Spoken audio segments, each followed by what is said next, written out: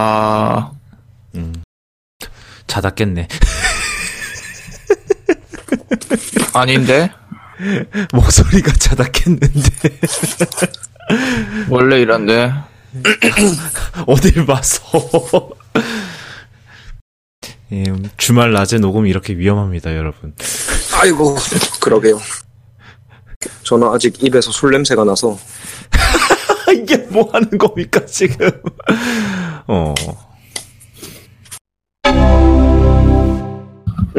맞다. 지난번에 맥북 프로 녹음 품질 어땠어요? 에어팟 프로 소리가 어떻게 들어간 거지, 거기에? 안 들어보셨나요? 이번 거. 아, 이번에 나간 에피소드요? 예, 이번에 나간 게 그거였는데? 그 녹음본 나간 건데? 예. 별로였나 부분. 아니? 꽤 좋았어. 우리 기준에선 꽤 좋았어. 우리 모두의 그 마이크 쓰는 기준을 생각하면은, 그래. 그러면 써도 되는 걸로. 네. 그러니까 다들 그런 걸로 하시죠. 우리가 그런 거 별로 투자를 안 해서 다들. 하여튼. 하여튼 바로 시작을 할게요. 오늘 시간이 그렇게 좀 여유롭진 않은 관계로. 네. 일단 저희 지난번 거에서 팔로우업이 있어요. 웬일로 드디어 또 다른 청취자분이 피드백을 알려주셨. 와, 뭐 살다가 사실 이게 101화 피드백인데 저희가 그때 뭐였지? 16인치 맥북 프로 얘기하다가 이제 램 얘기하다가 나온 거였죠. 예. 예? 얘기하다가 램 얘기하다가 이제 했는데 그 당시에 이제 램을 그러니까 뭐 다다잉 램이라면서 뭐 그때 얘기한 게 이제 도커를 VM으로 돌리신다고 그러셨어요. 근데 그거를 보시고 저희 청취자분 한 분이 연락을 주셨는데 도커 굳이 VM 안 깔아도 된다고 그때. 그러니까 제가 잠시만요. 그 메시지를 다시 한번. 네. 브루캐스크 인스톨러 도커로 설치하면은 도커 데스크톱이 설치되는데 이거는 VM 없이 이용이 가능하다고 라고 얘기를 해주셨는데 이거에 대해서 일단은 뭐 닥터몰라님이 어떻게 이제 좀 얘기를 좀 더 해주시면 좋을 것 같아요. 네. 제가 그때 이제 설명을 그러니까 잘못 한 것 같은데, 그러니까 어차피 이제 요렇게 도커 데스크톱을 깔아서 써도 결국은 이제 리눅스 커널이 VM에서 돌고 그 위에서 도커가 도는 거거든요. 그러니까 따로 이제 우리가 패러럴즈나 뭐 이런 버추얼 머신 그걸 따로 해서 그 위에 우분투 데스크톱이나 서버나 이런 걸 올리고 그 위에 물론 그렇게 안 깔아도 되는 건 맞는데 어차피 요것도 VM을 쓰는 거니까 표현을 제가 그렇게 했던 거였어요. 도커 데스크톱으로 깔아서 잘 쓰고 있고요. 피드백 해주셔서 감사합니다. 저희 그때 유일하게 라이브로 이제 정말 현장에서 청취하셨던 분 있어요. 옛날에 전설의 25회 때. 현장 청취요? 네, 현장 청취하신 분 있어요. 옛날에 저희 술집에서 방송했을 때. 뭐 하여튼 전설의 25회입니다, 여러모로. 하여튼 그렇고요. 일단 그 얘기부터 하고 이제 시작을 할게요. 일단 이번 주에 가장 큰 소식은 개인적으로는 구글을 창업한 레리 페이지와 세르게이 브린이 알파벳의 경영 일선에서 손을 뗀다라는 소식이 있었어요. 그래서 알파벳이라는 지주 회사를 설립했을 때부터 이제 이 두 사람은 자기는 이제 알파벳을 경영하는 걸로 빠지고 구글 자체 경영은 지금 현재 CEO인 순다르 피차이한테 맡겨놨었는데 이번 주에 알파벳의 지주 회사의 경영에서도 빠지기로 했다고 합니다. 그리고 순다르 피차이가 알파벳의 경영도 같이 하기로 했고 뭐 그렇다고 해서 영향력이 없어지는 건 아니에요. 왜냐하면은 여전히 지분도 있고 그다음에 이사회에서 이제 투표 권한도 굉장히 세게 갖고 있고 창업자니까. 그래서 아직은 남아 있지만 그래도 일단 매일매일 경영하는 거기서는 빠졌다라는 게 있어요. 그래서 뭐 구글이 참 멀리 온 거는 맞죠. 이게 이번 올해가 이제 21주년이라는데 그래서 이제 이걸 발표하는 블로그 포스트에서 한 얘기가 이제 구글이 미국에서는 성인의 나이가 됐고 이제 떠나 보낼 때가 된 것 같다라는 식으로 얘기를 하더라고요. 네. 참, 네. 21년이라니 벌써 시간이 빨리 흘러가는 것 같아요. 그래서 이게 제 생각에는 그렇게 크게 뭐가 변화가 있을 거다. 그런 것 같지는 않은데 일단은 그래도 나름 큰 변화라면 큰 변화겠죠. 아마도. 네. 그 다음은 또 이번 주에 타다 계속 네. 하는데, 불법이네, 아니네, 검찰에서 뭘 했네, 안 했네, 이런 거 하더니, 진짜로 지금, 타다를 불법으로 규정할 법안이 지금, 법이 이제 통과가 됐어요, 국회에서. 예. 그러니까 정확히 말하면 이제, 본회의를 통과한 건 아니고? 예. 일단 소위원회를 통과를 했는데, 이제 이게 아직 본회의에는 아직 가지는 않았는데, 지금 이거에 대한 정치권에 이거를 생각을 하면은 빠르게 통과가 될 거다라는 얘기가 있었어요. 여야 합의가 됐으니까 일단 큰 문제가 없으면 그게 되겠죠. 네, 통과는 될 것 같고요. 그 법안 내용은 지금까지 대통령령으로 정했던 뭐죠? 지금 대통령령으로 운수 사업을 할 수 있는 범위를 정해놨었는데, 그거를 이제 국회에서 정하는 걸로 알고 있거든요. 잠시만요. 예. 예, 정확히는 이제 운전자를 알선할 수 있는 범위였군요. 그래서 그거를 이제 법률로 딱 정해놨죠. 대통령령으로 정하는 게 아니라, 그리고 제한을 하면서 11인승 이상 15인승 이하인 승합차를 빌리는 경우에 한해서만 어쩌고저쩌고 관광 목적으로 그리고 대여 시간이 6시간 이상이어야 하고, 이건 딱 봐도 타다 저격이고요. 예. 그래서 타다는 이에 따르면 개정안이 1년 뒤에 시행되니까 그 전에는 정리를 해야 되는 것 같습니다. 네, 그래서 그 이내로 택시 면허를 대거 사든지 아니면은 진짜로 접든지 아니면 다른 편법 찾든지 이런 게 있어요. 새로운 또 이제 누가 그런 댓글을 어디서 봤는데 타다의 혁신은 기술자가 한 게 아니라 변호사가 했다고 그런 식으로 얘기를 하던데. 그렇죠. 예. 사실 법률의 구멍을 찾아낸 거니까요. 네. 그렇죠. 법률 디버깅인가? 그거는. 네. 그래서 사실 이거에 대해서는 좀 되게 두 개 약간 좀 상충되는 그런 게 있어요. 그러니까 진짜로 규제나 이런 거, 우리나라의 규제 강국이라는 약간 그게 좀 드러나기도 하면서, 사실 타다가 솔직히 여태까지 잘했냐라고 물으면은 또 아니거든요. 저희가 여러 번 다뤘죠. 하다못해 당장 지난 방송에는 저희가 노동법 관련 위반에 대한 얘기도 다뤘었는데, 사실 그래서 마냥 좋게 얘기할 수는 없거든요. 타다를. 그래서 참 안타깝긴 한데, 근데 그러니까 좀 이게 상황이 봤을 때 완전히 그냥 대놓고 타다를 저격하려고 지금 이 법을 만든 거잖아요. 어떻게 보면은. 그래서 사실 이것 때문에 좀 당연히 이제 좀 이 정치인들이 너무 대놓고 저격을 한 거 아닌가라는 생각이 들면서, 사실 하다가 여태까지 지금 그거를 한 거를 생각을 하면은 시간 문제였다라는 생각도 들기는 하네요, 사실. 이렇게 빠르게 처리된 계기 중에 하나가 타다가 1000대 증차하겠다 얘기한 것도 있었고요. 만대요, 만대. 1000대도 아니고. 만대. 만대였나요? 지금 돌아다니는 차보다 훨씬 많은 규모를 증차하려고 했던 거니까. 지금이 1400대인가 그랬으니까. 네. 그래서 사실 그거는 거의 진짜로 이 관련 시장 이 여객 사업, 이게 여객 운송 사업, 이 분야 전체를 위협할 수 있는 사이즈거든요, 만대면은. 네.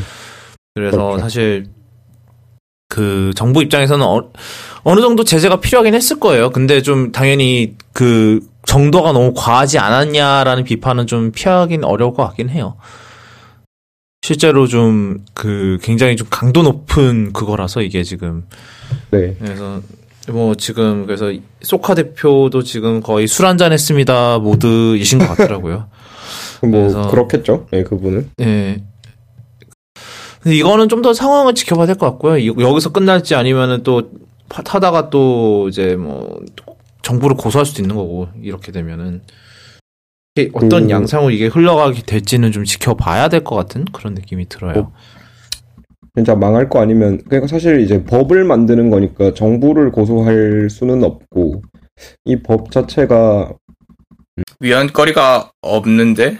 예. 네, 그러니까 뭐 그런 식으로 이제 좀 시간을 끌어보려고 시도할 수 있겠죠. 네, 그렇죠. 근데 예, 위헌 판결을 받기는 굉장히 어려운 것 같고. 정리를 하거나 면허를 사거나. 사실 근데 그런 것도 그런 의견도 있어요. 지금 옆에 지금 관계기사 보니까 이러한 위기 대응 타다가 이제 뭐 각종 논란이 있었잖아요. 저희가 지난주에 지난주에 저희가 얘기했던 뭐 그것도 있고 해서 전반적으로 봤을 때 타다가 너무 지금 현재 위치에 안주한 너무지 적극적인 로비도 하지 않았고, 뭐 로비라고 하기엔 좀 그렇고, 우리나라에서 로비는 불법이니까, 뭐 그러니까, 적극적으로 예. 좀 대응을 하지 않았다. 예, 어필도 하지 않았고, 그렇기 때문에 도리어 자신들의 의견을 좀 이렇게 말을 별로 안 한 것도 있는 것 같아요. 제가 진짜 지난번에도 이 논란이 처음으로 나왔을 때도 얘기를 했지만, 그 당시에서 한 얘기가, 그러니까 너무 여론을 믿고 지금 굉장히 위험한 도박을 하고 있다라고 제가 얘기를 했었는데, 그게 어느 정도 제 생각에는 맞는 말이 된 것 같아요. 그러니까 여론만 믿고 별로 대응을 안 한 거잖아요. 되게 그러니까 지금 타다에 대한 비판 기사 지금 제목이 뭐 타다의 설익은 위기 대응이 법안 통과 촉매제가 됐다라는 그런 식으로 했는데, 그러니까 제 생각에는 이 정도 1만 대 난리만 안 쳤어도 사실은 이 정도까지는 안 됐을 것 같아요. 예. 그러니까 그냥 사실 1만 대라는 수치보다도 뭐 그냥 지역을 확대하겠다 뭐 이런 식으로만 했어도 사실은 그렇게 크게 이 지경까지는 안 났을 것 같거든요. 그래서 만 대라는 그 말 한마디 때문에 지금 이 사단 나지 않았나라는 생각도 들고, 사실 솔직히 말해서. 그러니까 이재용 대표가 사실 이런 거에 대한 위기 대응을 잘 못하는 것 같은 기분도 들어요. 저는. 그러니까 이렇게 굉장히 날이 서 있으면은 좀 같이 이제 좀 해결할 방법을 찾아야 뭐 그래도 좀 마음을 돌릴 그거라도 있지. 이렇게 계속해서 막 날 서서 막 뭐 비난하고 이러기만 하면은 이게 해결이 되나 싶죠, 솔직히. 그래요. 뭐 여기까지 하죠. 뭐 얘기해봤자. 사실 뭐 타다가 서비스가 좋고 이런 거는 뭐 알겠는데 뭐 그게 문제가 아닌 거죠. 이렇게 된 이상 사실. 네. 네. 그 다음 얘기는 BMW 관련 소식인데 아시는 분은 아실 거예요. 카플레이를 쓰려면 BMW 차에서는 구독 서비스 돈을 내야 했어요. 이게 무슨 1년에 80불인가 그럴 거예요. 그래서 얘네들이 블루투스 카플레이를 지원을 하던가요? 무선 아마 일부 모델은 블루투스일 거예요. 최신 모델들은 그런데 그게 되는 게 얼마 없더라고요. 예. 그래서 연 80불이고 그다음에 한 번 구매하는 옵션 구매하는 건 300불 이렇대요. 근데 그런데 이제 이거를 없애겠다라고 했어요. 드디어. 없애겠다고 한 것까지는 좋은데 300불 내고 그 옵션을 구매한 사람들한테 환불을 안 하겠다라고 해서 또 욕을 뒤질나게 먹고 있나 봐요. 이미 호갱이 되신 분들은 도와주지 않겠습니다.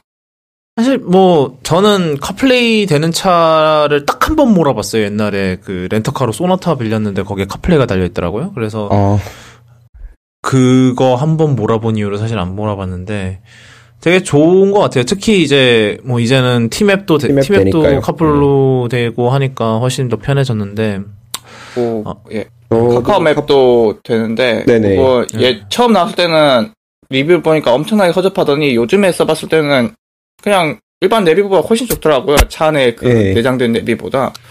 저는 쉐보레 그 볼트를 빌렸었는데 내비가 차 안에 내비가 별로 안 좋더라고요. 그래가지고 네. 카플레이를 했는데 카플레이 꽤 좋더라고요. 참고로 쉐보레는 돈 안 받습니다.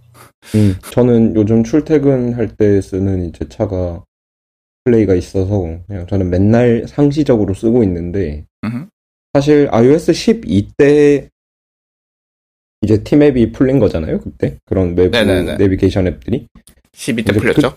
그때부터 이제 쓰고 있었는데 사실 불편한 게 좀 있었거든요. 그러니까 UI가 왜 이따위냐라고 생각하는 것들이 있었는데 13 오면서 굉장히 많이 개선돼서 사실 그 사람들이 잘 모르는 13의 개선점? 저는 이제 카플레이 쪽에서 꽤 있다고 생각을 해요. 뭐 요즘은 그래서 많이 편해졌어요. 예전에 iOS 12 때는 카플레이 화면이 아이폰 화면이랑 연동돼 있었어요.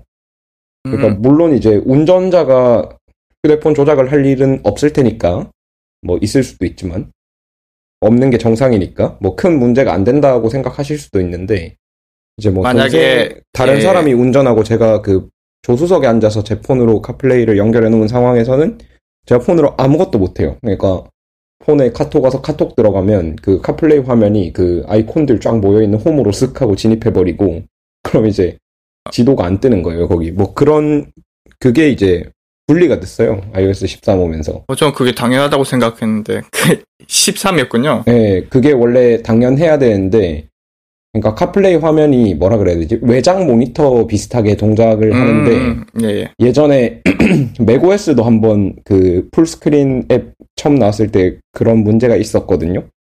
그 뭐냐 한쪽에서 풀스크린을 해버리면 나머지 한쪽은 그냥 까만색 화면이 뜨는 그런 상태가 있었는데 이제는 물론 이제 한쪽에 풀스크린을 띄워도 다른 쪽은 그냥 다르게 활용할 수 있는 뭐 그냥 그렇게 바뀌었던 것 같아요. 그리고 속도도 좀 더 빠릿빠릿해지고 그리고 이제 가장 네, 뭐 어쨌든 갑자기 왜 iOS 13 얘기를 하고 있지? 네, 늘 그렇죠.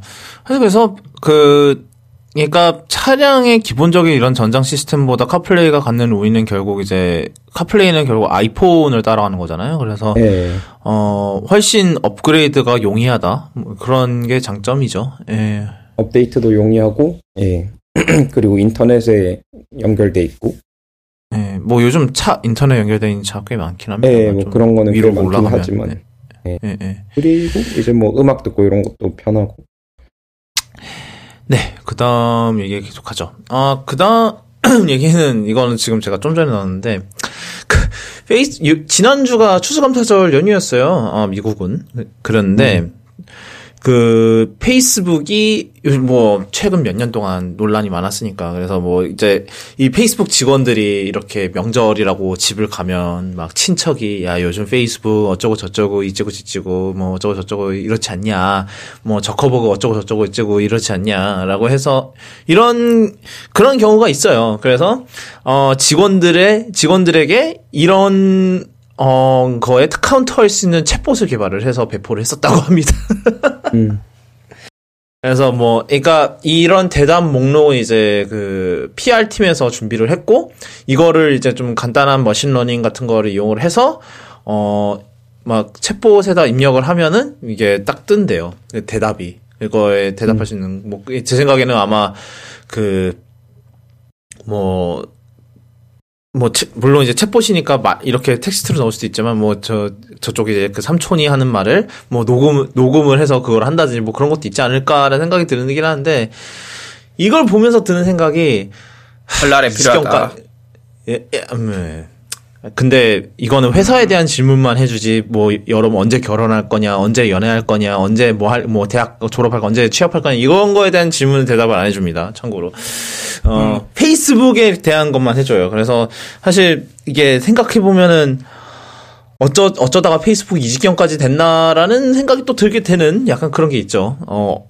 어쩌다가 이제 직원들이 이러한 친척들의 불편한 질문을 타파해갈 수 있는 챗봇을 만들어야 되고 이런 상황까지 왔나. 내부적으로 이런 얘기를 많이 들었나 봐요. 이런 AI 보까지 만들 정도면 아니면 그냥 실험일 수도 있고 AI로 뭐 하지? 하면서 그러게요. 그리고 이제 뭐 페이스북 그 사용하는 것 자체에 대한 뭐 그런 텍 서포트 이런 것도 가능한가 봐요. 그래서 뭐 그렇게 질문해서 그 관련 뭐 페이스북 이용하는 거에 관련 질문해서 이제 넣으면은 뭐 이제 뭐 어떻게 해라라고 이렇게 딱 여기 해준다든지 뭐 이런 게 있나 봐요. 그래서 네. 예. 어쩌다 페이스북이 이 지경까지 됐는지 진짜. 다음 챗봇은 이제 언제 결혼할 거니를 이제 카운트해주는 그런 게 나오나? 국내 도입이 시급합니다. 아니, 국내에선 제 생각에 타다가 도입을 빨리 해야 될 것 같아. 타다 직원들이. 도입하기 전에 회사를 정리하지 않을까요?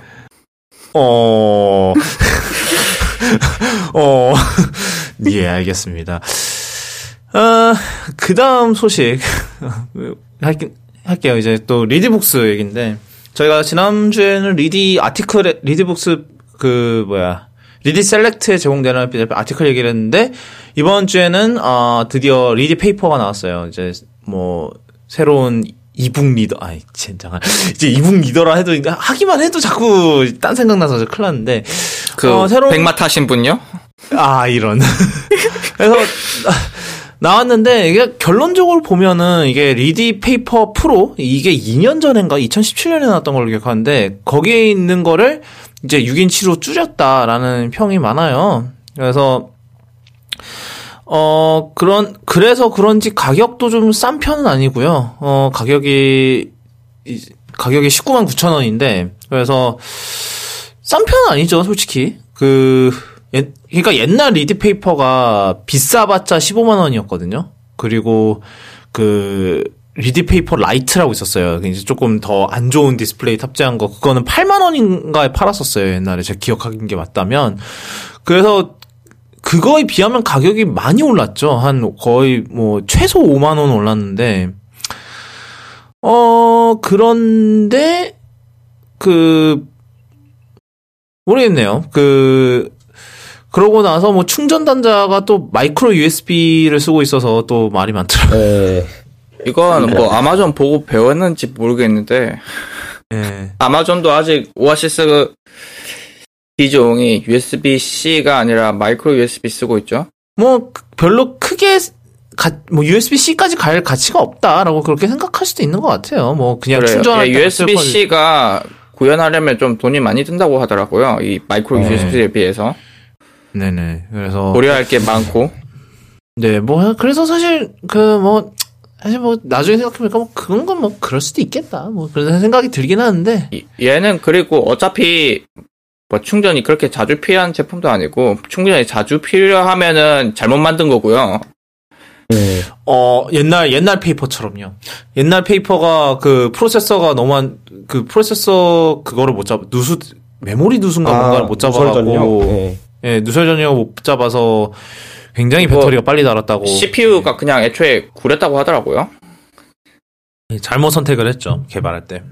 그 당시에 가능한 CPU가 프로세서가 별로 선택지가 없었다고 하더라고요. 그래가지고 골랐던 게 그건데 배터리가 뭐 아마존에 비하면은 말도 안 되게 배터리를 많이 먹었다고 하더라고요. 그러니까 요즘 이북 리더들은 대부분 하루에 한두 시간 막 길게는 3-4시간 보신다 치면 일주일은 갑니다. 그래서 딱히 포트가 그냥 범용성만 있다면 USB-C 아니더라도 크게 문제는 안 되고요. 싸야 되는데 USB-C를 못한 대신 근데 싸지 않다는 거는 좀 안타깝네요. 예. 거의 오아시스보다 비싸네요? 오아시스랑 비싼가? 아니, 오아시스보단 싸요. 근데 제일 싼 킨들보다는 좀 비싸요. 제일 싼 킨들이 90불인가 이런데 얘는 199,900원이니까. 근데 리디 페이퍼가 얘보다는 PPI가 제일 싼 킨들보다는 PPI가 높아요. PPI가 높다. 그래서 좀 약간 일반 킨들이랑 킨들 오아시스 약간 중간 사이에 있는 그런 급이고 가격도 그래서 그렇게 비슷하게 나온 것 같긴 한데, 다시 생각해보면 오아시스랑 비교는 딱히 무의미한 게 오아시스는 사실상 국내 컨텐츠를 소비할 방법이 없고요. 아무 킨들 그렇죠. 제품들은. 예. 다 그렇지. 킨들 제품 다 그렇지. 근데 네. 우리나라에서는 그게 없으니까 거의 경쟁자. 뭐 크레마가 있기는 한데, 네. 예. 이해. 사실 그래서 저는 만약에 19만 9천 원을 받을 거면은 여기에 뭐 진짜로 리디 셀렉트 1년 구독 이런 거라도 좀 해주든가. 해주나? 아니면 방수 같은 거라도 넣던가. 그 얘기는 없죠? 네, 없죠. 12월 11일부터 출고. 크기 6인치로 줄인 거는 저는 좋은 것 같아요. 6인치가 제가 딱 쓰고 있는 리더가 오아시스 얘기 계속 하는데 얘가 딱 6인치거든요. 제가 기억이 맞다면. 네. 맞아요. 네, 6인치. 이 사이즈가 책 보기엔 딱 좋아요. 소설 같은 거 보기에는. 그렇죠. 네, 페이퍼 물론 프로는 좀 논문 사이즈잖아요. 7.8인치니까. 만화책 같은 거 보시는 분들께는 이제 성에 안 찰 사이즈지만 이게 근데 뭐 PPI가 예. 좋으면은 사실 그거는 크게 문제는 안 돼요. 제가 옛날에 첫 리디 페이퍼를 리뷰를 했었는데 뭐 크게 문제는 안 됐었던 걸로 기억을 해요. 잠깐만요. 내가 그거 찾을 수 있나? 옛날 그거를. 보통 하시는 말이 그냥 PPI가 뭐 일단 크면 클수록 좋으니까 6인치로 준 게 좀 불만일 수는 있겠어요. 만화책 보시는 분들께. 근데 좀 소설 보는 분들에게는 커지는 것보다는 약간 들고 다니기 좋아진 게 더 이익이 큰 것 같아요. 그리고 요즘 소설도 보면 이제 이렇게 큰 책보다는 좀 한 손에 들기 좋은 소형 사이즈 책 소설 많잖아요. 그런 소설도 많이 나온 거 보면은 휴대성이 더 중요한 것 같고 뭐 기타 기능을 보면은 그냥 이북 리더예요. 띄는 기능은 없고 뭐 버튼 2개 있고요. 뭐 디테일 뭐 제 눈에 띈 거 이제 서책 전용 서체가 눈에 띄던데 이거는 명조나 뭐 명조체나 아니면 바탕체에 그 장식을 싹 다 그냥 직선화 시켜버렸더라고요. 그 디스플레이에서 잘 보이게 그거는 눈에 띄더라고요. 예. 지금 보니까 네이버 쇼핑 쪽에서는 지금 보면은 액세서리를 추가로 구매를 하면은 리디 셀렉트를 얹어준잖아요. 본체만으로는 안 된대. 얹어는 준다. 예, 얹어는 드릴게 약간 이런 29cm도 다 그런 거 비슷한가? 케이스 그럼 얼마짜리를 사면 얹어준다는 거지? 일단 케이스가 35,000원 좀 비싼데? 그거 케이스 하면은 6개월이고요. 보호 필름이 3개월이고 그 다음에 둘 다 차면은 9개월. 그럼 리디 셀렉트가 1개월 얼마죠? 저희 그때 9,900원이. 9,900원? 올라가잖아요. 그 아티클 들어가면서. 맞다. 그 까먹기 전에 구독해야 되는데. 6,500원을 구독해야 되는데. 하여튼. 그래서 아직 9일에 예약 판매가 열리고요. 월요일날 열리네. 그러고 저희 녹음 일기준은 모레 열리고요. 그런데 저는 모르겠네요. 가격이 한 15만원 예전 것처럼 15만원에 나왔으면 좀 경제 경력이 있었을 것 같아요. 근데 19만 9천 원은 너무 센 거 아닌가라는 생각이 좀 드는 것 같아요. 세죠. 네. 뭐 어차피 근데 약간 이런 리디 페이퍼 같은 그런 얘네들은 사실 솔직히 살놈살이라 그러죠. 살 사람만 산다고. 이제 이북 시장이 다 그렇게 됐죠. 네, 왜냐하면 어차피 다 웬만한 대부분의 사람들 그냥 폰으로 읽는 것도 그냥 충분하니까 솔직히. 그래서 정말 종이로 읽는다라는 느낌을 내고 싶은 분들이나 이제 뭐 이렇게 전용 이제 페이퍼를 사는데 사실 좀 그러니까 사기 전에 그런 거 생각을 해봐야겠죠. 내가 이거를 많이 쓸까? 그냥 귀찮아서 결국은 그냥 폰으로만 보지 않게 될까라는 그런. 그리고 내가 책은 읽긴 읽나를 생각해 보시고. 제일 큰 문제지. 그게 제일 커요, 솔직히. 네, 그렇죠. 제일 큰 문제죠, 사실. 내가 이거를 지난 몇 개월간 소설이고 먹은 책을 몇 권이나 읽었나? 자, 한 달에 한 권을 읽었나? 몇 권 읽으셨어요? 킨들에서 한 권 읽었던 것 같은데?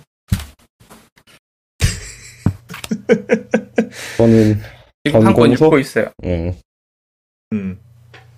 색, 그러니까 컬러 리프로덕션에 대한 전공서를 한 권 읽었고, 그 말고 뭐 읽었냐? 삼국지 다시 읽고 있고, 말고는 없네요. 전 최근에 일을 한다고 못 읽었지, 이제 일 다 끝나서 보고 있는 책이 몇 권 있어요. 저는 이제 확실한 증거를 하나 알려드릴게요. 여태까지 책을 읽었는지. 지금 네. 리드북스 앱에 들어가 보니까요, 로그인이 풀려 있어. 근데 이거 리드북스 앱 생각보다 로그인 자주 풀려요. 내가 오랜만에 한 몇 달만, 한 2달? 가끔씩, 이따가씩 들어가 보는데, 들어갈 때마다 로그인이 풀려 있어. 사실 저도 비슷한 증거가 있었는데, 한 달 전인가에 킨들로 오랜만에 책을 보려니까 킨들이 안 켜지는 거예요. 이 제프 베조스 제품 이따위로 만들었냐. 채소로 이제 시비를 좀 걸까 했는데, 충전하니까 되더라고요. 방전됐구나. 얘는 완전히 방전된 상태에서는 이게 충전이 된 건지 안 된 건지 확인할 방법이었거든요. 버튼 눌러서 안 켜지면 고장난 건지 아니면 그냥 배터리가 방전된 건지 확인할 길이 없으니까 고장났구나 이렇게 생각했던 건데, 그 호로이 아저씨는 그 킨들 오아시스를 사면 안 되는 거였어요. 근데 저 이걸로 꽤 책 많이 봤어요. 지금 최근에 일 때문에 못해서 못 봐서 그렇지, 이걸로 제 잡지 구독도 봤었고요. 그거 얼마죠? 250불인가 그거? 하지 아니요, 않아요? 그때 100 몇십 달러 하지 않았던 걸로? 기억이 안 나는데. 잠깐만요. 킨들 오아시스 최신 버전 250불 이사고. 옛날 9 버전 옛날 버전인데? 140. 예. 잠깐만. 리퍼비스드가 199. 그러니까 최신 모델은 249네요. 이렇게 비쌌나? 좀 기억이 안 나는데. 저 페이퍼 샀다가 페이퍼 별로네 그래가지고 팔고 버튼이 있어야 되겠다 싶어서 팔고 산 거거든요. 예. 하여튼 그래서 일단은 킨들은 우리나라에서는 들어올 생각이 없기 때문에 사실 크게 250달러 제가 샀을 때. 그러니까 비싸요. 킨들 오아시스 되게 비싸더라고요. 하여튼 그래서 저는 확실히 저를 위한 제품은 아니고요. 옛날 페이퍼 리뷰했을 때는 그래도 꽤 괜찮구나라는 생각이 들었는데, 이게 책을 읽어야 이게 가치가 있지. 맞아요. 책을 읽어야 이게 가치가 있지. 지금의 저는 거의, 회사 갔다 오면 이거 편집하고 이런 삶을 살다 보니까, 그래서 솔직히 저한테는 별로 큰 메리트가 없는 기기긴 하죠. 네. 그러니까 다시 말씀드리자면 이게 책과 비슷한 느낌으로 읽을 수 있는 것도 좋고 책을 여러 권 들고 다닐 수 있는 것도 좋은데, 사기 전에 다시 본인에게 질문을 해보십시오. 내가 책을 얼마나 읽나? 읽긴 읽나? 그렇죠. 읽긴 읽나? 내가 그러니까 리드북스 이게 페이퍼 좋아하는 분들은 되게 좋아해요. 그래서 근데 사실 경쟁기가 없거든요. 우리나라에서는 거의 크레마 없어요? 있긴 한데 없다고 치는 게 좋을 것 같아요. 솔직히. 그래서 하여튼 그러니까 구매하시기 전 20만 원이나 되니까 사실 그거를 더 고민하게 되는 그게 있는 것 같아요. 내가 이거야말로 진정한 약간 오버 더 탑이라 그래야 되나? 뭐라 그러지? 정말 럭셔리 제품이잖아요. 어떻게 보면은 아이패드보다도 더하죠. 어떻게 보면. 그래서 이거는 정말 책 읽는 거 한 가지만 하자고 20만 원을 하나의 목적을 위해서 20만 원을 붓는 건데. 여기까지 얘기를 하도록 하고요. 네네. 저희 둘 다 저는 까먹기 전에 리디 셀렉트 6,500원을 그랜드파더나 해야겠습니다. 그 다음 소식은 아이폰 관련 소식인데, 일단 내년 아이폰은 5G 넣을 거다, 이런 얘기 계속 나오고 있고요. 네. 사실 그 놀라운 소식은 별로 없는데 그 다다음 거 그러니까 이제 2021년에 나올 아이폰에서 이번에 라이트닝 포트를 뺀다는 소식이 있었어요. 그래서 처음에 와 드디어 얘네들이 USB-C 하는구나 라고 이제 기사를 자세히 읽어보니까 포트가 없을 수도 있다고. 네, 근데 그게 좀 더 설득력이 있는 것 같아요, 제 생각에는. USB-C를 넣느니 그냥 아예 없애겠다. 사실 아예 포트를 없애자. 네, 아이폰 10에서부터 없애버리려고 막 그런 시도를 했다는 얘기를 어디서 들은 적이 있었는데. 중국 모 제품에서 영감을 얻었나? 맞아요. 있었어요. 하나, 예, 옛날에. 그래서, 일단은 이어폰, 그러니까 라이트닝 포트를 없애는 게 좋은 아이디어일지는 좀 두고 봐야 될 것 같아요. 왜냐하면은 여전히 그게 굳이 이어폰이나 충전뿐만 아니더라도 사실 데이터 커넥션이라는 그게 그래도 무선이 아닌 게 많으니까 그래서 사실 솔직히 이게 이래도 괜찮나라는 생각이 드는 건 사실이에요. 무선 충전이 지금 그렇게 빠르지도 않고 무선 충전기가 없는 분들도 지금 많고요. 주변에 없는 경우도 많고. 근데 제 생각에는 최소한 이 아이폰을 사면은 무선 충전기를 주진 않을까요? 그거 없으면 충전을 못 하는데. 아닌가? 일단 준다고 치고. 네. 근데 유선 액세서리들은 다 날아가는 거고요. 지금 대표적으로 아이리버 이제 그렇죠. 울겠죠. 예. 시대의 명작을 내놓았는데 이제 다음 아이폰부터 못 팔아요. 어떻게? 네. 액세서리 시장이 진짜 완전 망하긴. 예를 들어 라이트닝 포트에 꽂는 마이크라든지 카메라라든지 카메라는 이제 별 의미가 없고. DxO 같은 애들 있죠. 그래서 이게 맞는 건지 모르겠어요. 지금 반발은 되게 심한 것 같은데 일단 루머가 돌긴 도니까 물론 아직 2년이나 남았기 때문에 사실 지금 현재로서는 크게 의미 없는 루머이긴 합니다만 그동안 상황이 바뀌어 있을 수는 있겠죠. 근데 우리가 이 짓거리를 또 해야 되나 그런 생각이 드는 거죠. 그 다음 소식은 수능 성적이 아마 이미 발표는 됐죠. 공식적으로. 네, 이제는 공식적으로 나왔고요. 나왔는데 이게 나오기 며칠 전에 수능 성적 미리 확인하는 법이라는 그 글이 떴었대요. 그래서 그랬는데 한번 이게 정확하게 어떤 방식인가요? 아시는 분 계신가요? 이게 그러니까 내부적으로 이제 저희가 원래 예를 들어서 수능 성적 확인 들어가서 2020년 이렇게 버튼을 누르면 이제 거기로 그 페이지로 그러니까 2020년 수능 성적이 기록돼 있는 그 페이지로 넘어가는 아마 그런 식으로 짜여져 있을 텐데 그러니까 얘네들이 이제 예를 들어서 이제 일주일 뒤에 발표니까 미리 이제 성적 나온 거 정보를 다 탑재를 한 거겠죠? 근데 이제 그거를 외부에서 접근할 수 있는 경로를 안 알려주면 사실 거기로 들어갈 수가 없잖아요. 갈 수 없어야죠. 예, 그러니까 나이브하게 생각을 한 거죠. 그러니까 외부에 이제 그 경로를 안 알려주면 사실 들어갈 수 없는 거거든요. 그러니까 방이 있는데 문이 없는 상태, 그러니까 문이 어디 있는지를 모르는 상태인 거죠. 그러면 이제 그 방에는 못 들어가는 거니까. 근데 이제 그 방의 위치를 모른다고 하는 게 맞겠다. 방은 있는데 그 커다란 도시에 방이 어디 있는데 그 방의 정확한 주소를 모르면 우리가 그 방을 찾아갈 수가 없잖아요. 네, 그렇죠.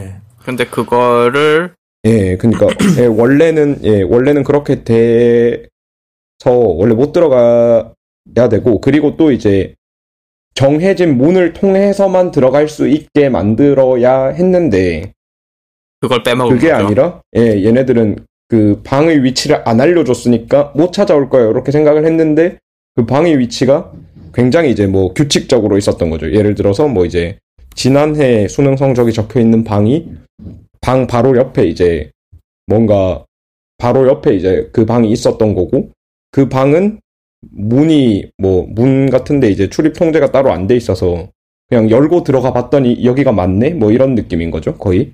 그러니까 이건 결국 자바스크립트 변조에 그냥 뚫렸다고 합니다.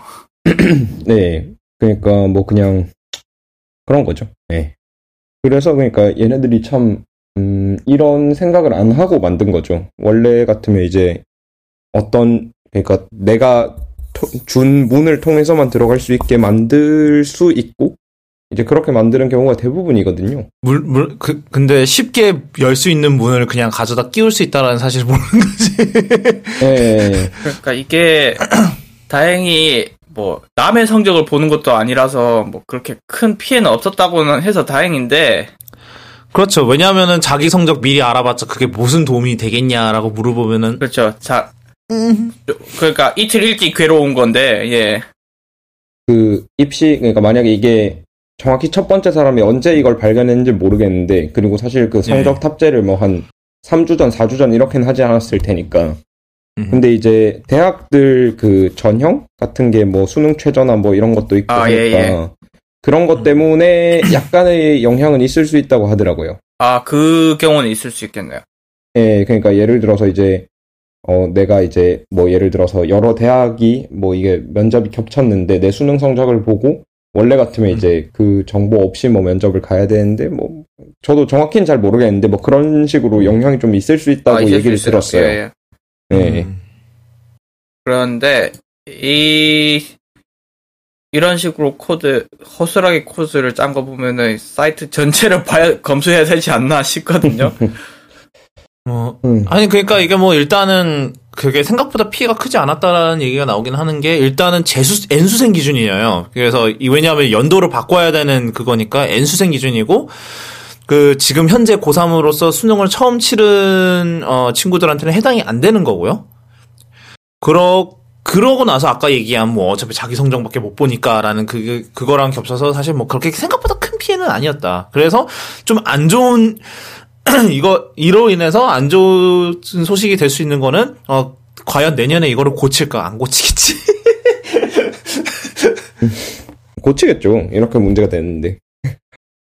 얼마? 믿으세요?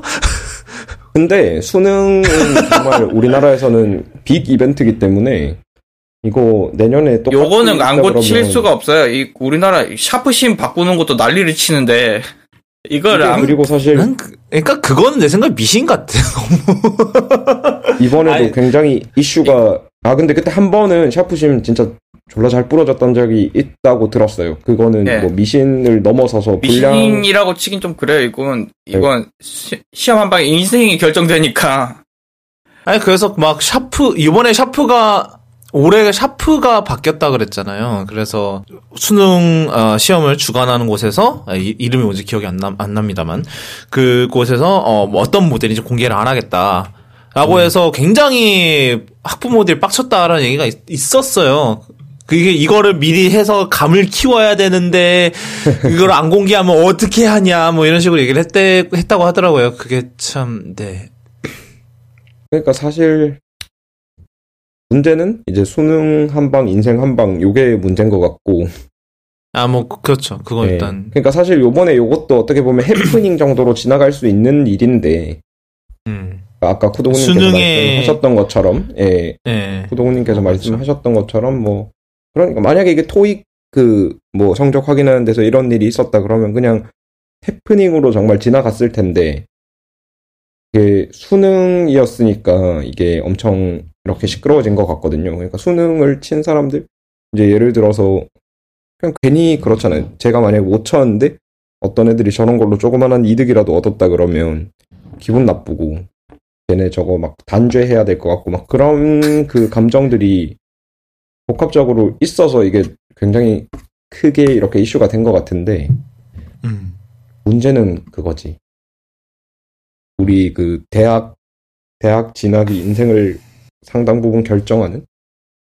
그게 뭐, 근본적인 문제인데, 이건 뭐, 쿠도캐스트에서 다룰 얘기는 아닌 것 같고. 너무 무거워졌어. 네. 네. 네.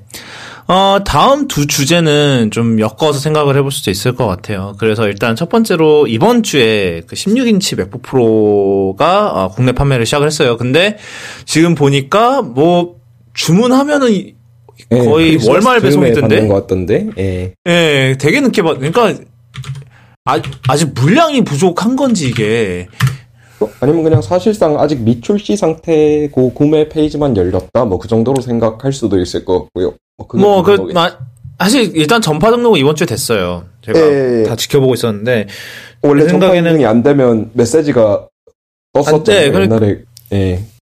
그래서 뭐 사실 그러니까 뭐 전파 등록만 되면은 애플이 원래는 이제 전파 등록만 되면 바로 배송이 가능하게 바로 이제 있는데, 물량을 준비를 하는데 맞아요, 지금 이번에는 좀 상황이 좀 다른 것 같은 그런 느낌이 들어요. 지금 옛날에는 막 그런 식으로 돼 있는 걸 제가 몇 번 봤었는데 이 제품은 지금 뭐 전파 인증 뭐 등록 중인 제품입니다. 뭐 이러면서 완료되면 배송되고 만약에 등록이 취소될 경우에 환불됩니다. 뭐 이런 식으로. 그런 경우 그런 적이 있었죠. 맥에 그런 설명이 붙어 있었던 걸 본 적이 있었던 것 같아서. 이제는 그냥 판매를 안 하는 방향으로 바꿨죠. 그때까지는 구매 버튼을 비활성화 시켜놔서 아마 그 애플도 요게 구매 버튼을 눌러야 이제 옵션을 결정할 수 있잖아요. 가격을.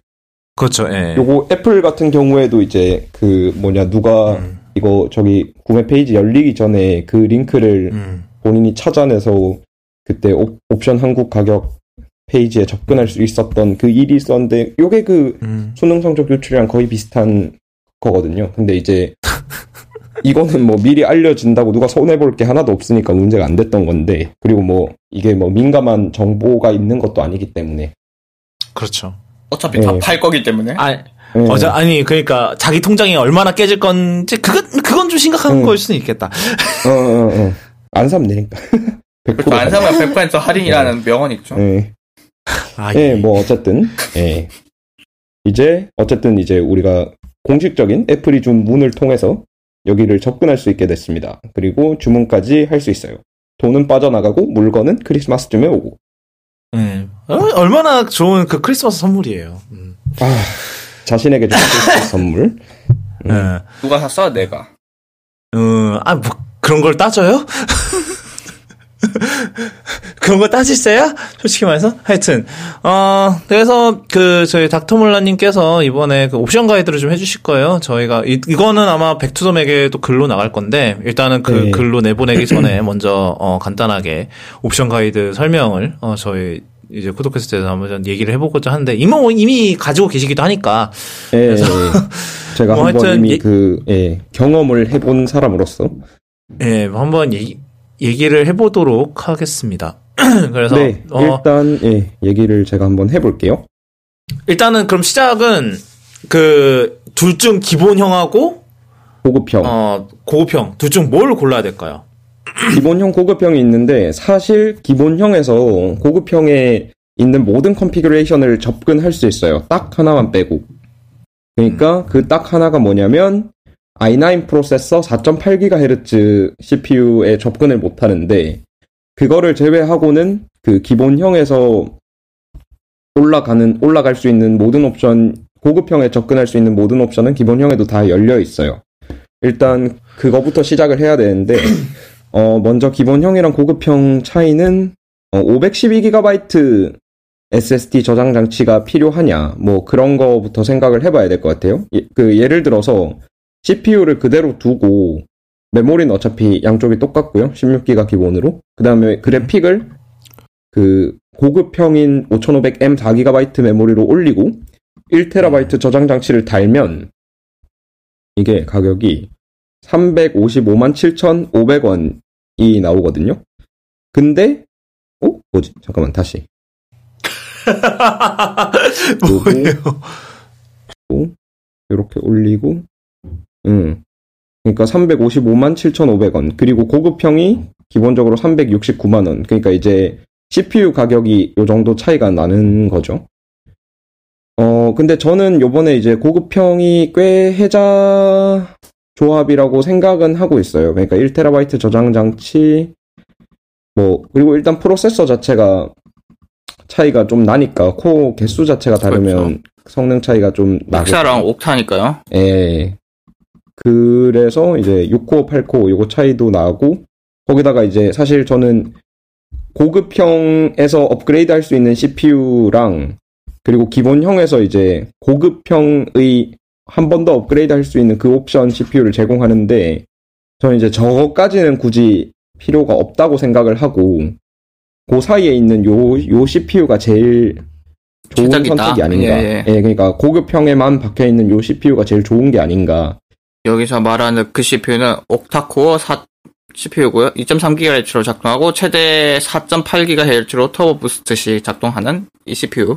예. 그래서 1TB 저장 장치가 나한테는 정말 너무 낭비다. 뭐 이렇게 생각하시는 경우에는 기본형으로 가셔야 되겠고. 그게 기본형에서 아니라면 그냥 조금 CPU 업그레이드만 하는 방식으로 가야겠죠. 기본형에서 CPU도 좀 애매한 것 같아요. 저는 CPU는 엔간하면 올리라고 추천을 해드리고 싶은데 기본형에서 CPU를 올리면 거의 40만 원 돈이 추가돼요. 37만 원. 그래서 뭐 CPU를 올려서 CPU만 올리고 이제 512GB SSD 이런 식으로 선택하고 싶으신 분은 이제 기본형을 사시는 게 맞고, 만약에 본인이 1TB SSD를 쓸 거다라고 생각을 하시면 엔간하면 고급형으로 가시는 게 좋지 않나.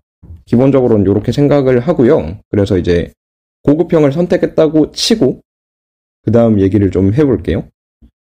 고급형을 선택했다고 치고 아까 보면 이제 제일 먼저 프로세서 고를 수 있는데 제가 아까 말씀드렸던 것처럼 24만 5천원을 더해서 8코어 9세대 그 5.0GHz 터보 부스트까지 올라가는, 그러니까 사실 이게 베이스 클럭이 100MHz 더 높고 그 터보 부스트 클럭이 200MHz 더 높은 건데, 저는 요 옵션에 24만 5천원을 쓰기는 아까운 것 같아요. 크게 물론 이제 해봐야 알겠지만 성능 차이가 크지는 않을 것 같아요. 6코어랑 8코어 이렇게는 차이가 꽤 큰데 요거는 100MHz 기본 클럭 차이고, 그러다 보니까 저는 이제 저 같은 경우에는 요 프로세서 업그레이드를 안 했고요. 물론 이제 프로세서에 굉장히 센트릭한 작업을 하신다 그러면 뭐 또 올리실 수도 있겠죠. 그리고 메모리 같은 경우에는 기본이 16기가로 달려 있는데요. 사실 메모리가 저는 이번에 제일 아쉬운데, 맥북 프로 16인치 정도를 쓰실 분들은 이제 컴퓨터로 헤비한 작업을 좀 하시는 분들의 가능성이 높으니까 그렇게 감안하면 16GB가 넉넉한 메모리 용량은 아닌 것 같아요. 예, 거기다가 만약에 이제 본인이 버추얼 머신까지 얻는다 그러면 16기가는 부족해질 수 있고요. 그래서 32기가를 추천을 드리고 싶은데 50만 원이 올라가요. 50만 원이. 이건 도대체 어느 나라 계산법인지, 와. 예, 게다가 참고로 맥북 프로는 당연히 메모리는 납땜돼 있기 때문에 업그레이드 안 됩니다. 맞아. 이거 따로 나중에 업그레이드를 못 해요. 유튜브 컬러 스케일 유튜브에 이거 개봉기 올렸는데 거기도 그거 질문하시는 분이 계시더라고요. 그러니까 뭐 프로세서만 올리고 나머지는 자가 업글 하면 안 되나요? 자가 업글 할 수 있는 게 아무것도 없습니다. 예. 자가 업그레이드라는 게 안 돼요. 예. SSD도 안 된다고 보시면 되고, 물론 이제 SSD도 납땜인가 이건? 언제부턴가 SSD도 납땜하지 않던가요? 예. 예, SSD도 정상적인 방법으로는 안 될 거예요. 그러니까 정상적인 방법으로는 업그레이드 할 수 있는 게 아무것도 없습니다. 그러니까 사실 때 골라야 돼요. 이게 그래서 32기가는 넣고 싶은데 9만원 너무 비싸. 거기다가 이제 제가 주문할 때 약간 정신이 빠져가지고 64GB 램을 주문을 했었는데, 네. 16에서 32 올라가는데 16기가에 49만원을 받고요. 32에서 64 올라가는데 32기가에 또 똑같이 49만원을 받는단 말이에요. 물론 이제 49만원 이렇게 적혀 있었으면 안 골랐을 거예요, 저 옵션을. 근데 이제 또 그때 800불, 400불 이렇게 적혀 있으니까 막 정신이 없었지, 잠깐. 그래서 64를 했는데 웬만하면 하지 마시길 바라고요. 50만원 너무 비싸요. 32기가까지는 이제 올려주시면. 자기가 정말 램에 목숨을 걸어야 된다. 이러시면은 그래요. 50만원. 그러니까 반드시 64기가를 써야 하시는 분들은 그건 본인이 알고 있어요. 나는 64기가를 써야 한다는 사실을 알고 있을 거예요. 그러니까 굉장히 큰 파일을 여러 개 다루고 그러시는 분들은 특히 개발할 때는 64기가 램이 필요할 때가 있더라고요. 그러니까 제 예. 내가 긴가 민가 하시는 분들은 보통 32만 해도 그냥 남아 돌 거예요. 충분합니다. 남죠. 제가 뭐 개발하시는 분들은 특히 이제 큰 램이 필요할 때가 종종 있는데 제가 이제 실제로 32기가 램에서 안 돌아가고 128기가 램에서 돌아가는 프로그램을 만들어 본 적이 있어서. 왜 그랬어요? 그거는 이제 일반 사용자가 쓰는 건 아니고 연구 목적으로 만든 건데 램 사이즈가 터지면 컴퓨터가 엄청나게 느려져서 킬을 해야 되거든요, 걔를. 그래서 그렇게 본인이 이제 돌리는 그 메모리 사이즈를 아실 테니까 그런 분들은 이런 분들은 이제 내가 64가 필요한지 아닌지 알 거예요. 보통 분들은 램 때문에 느려지는 것도 잘 모를 거예요. 그리고 뭐 보통 일반적으로 이제 램이 부족하면 또 운영 체제가 처리를 또 핸들링을 잘 해주니까 일반적으로는 예전처럼 죽어버리는 게 아니니까요. 그냥 그리고 SSD가 워낙에 빨라져가지고 요즘에는 그걸 눈치 못 챌 수도 있어요. 예, 스와핑 문제도. 해가 사실 제가 옛날에 그 공유를 해드린 적이 있는데 그 어떤 앱 하나가 메모리를 200기가 쓰고 있어갖고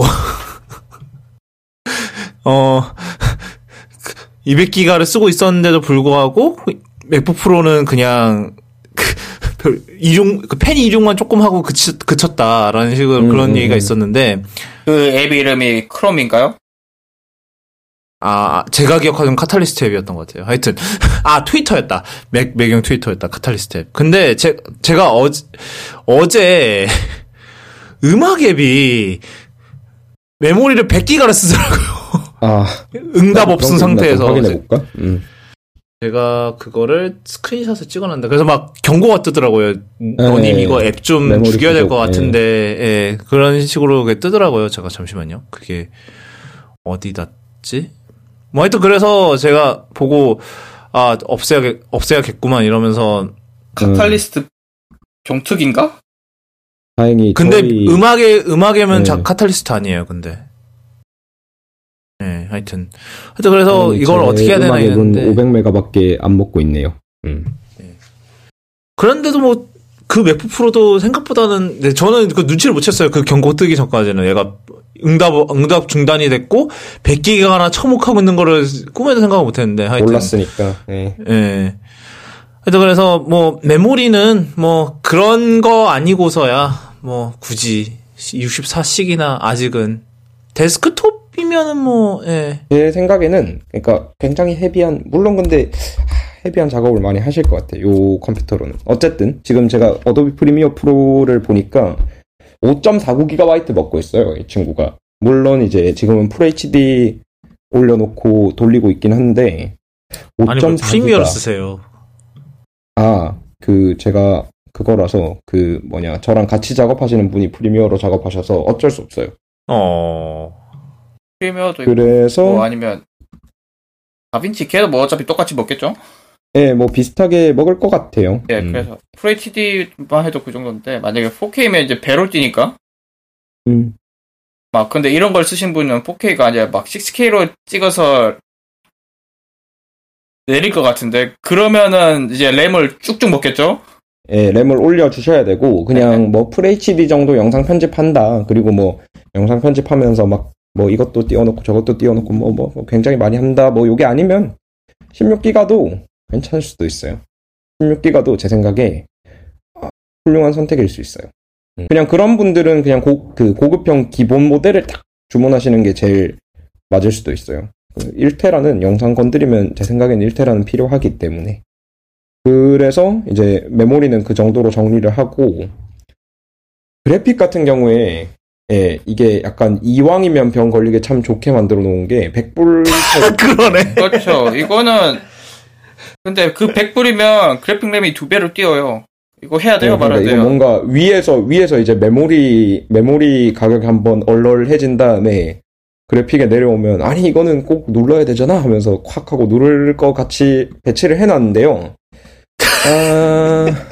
누르면 한 것 같아요. 저 누를 것 같아요.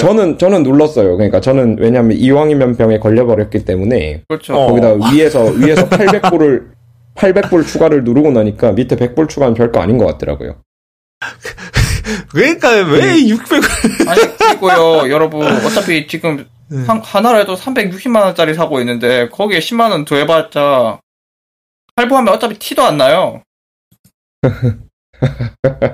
12개월 할부하면 한 달에 10,000원씩 더 내면 되겠네. 그러니까요.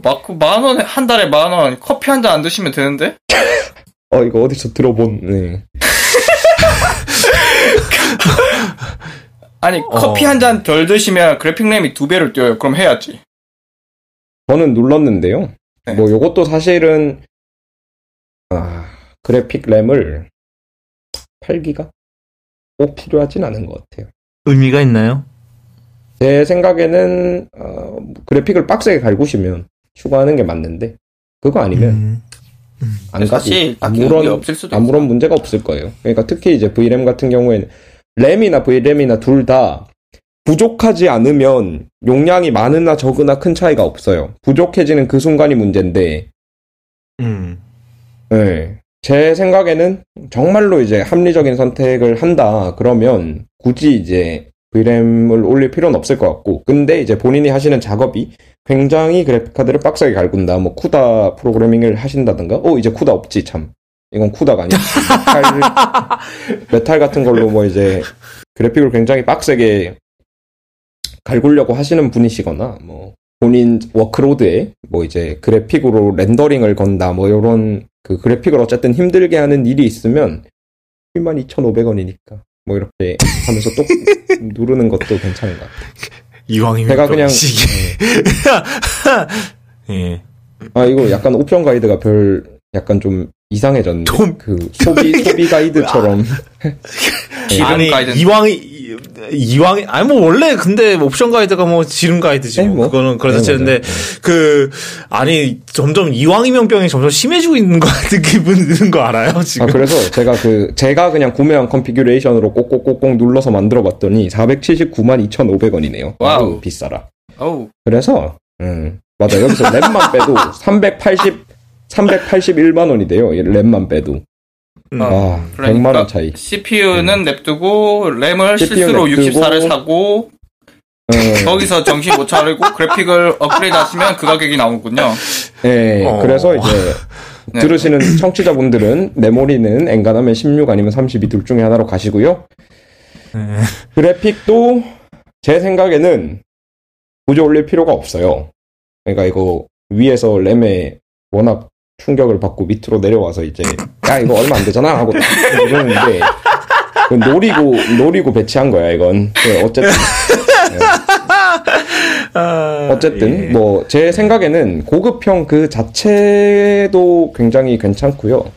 여기서 램을 살짝 올려주신다거나 뭐 그 정도로 이제 끝내셔도 굉장히 그러면 418만 원 나옵니다. 그리고 이 것 같아요. 옵션은 당장 픽업이 안 되구나. 27일에 픽업이 됩니다. 그래서 보니까 보자.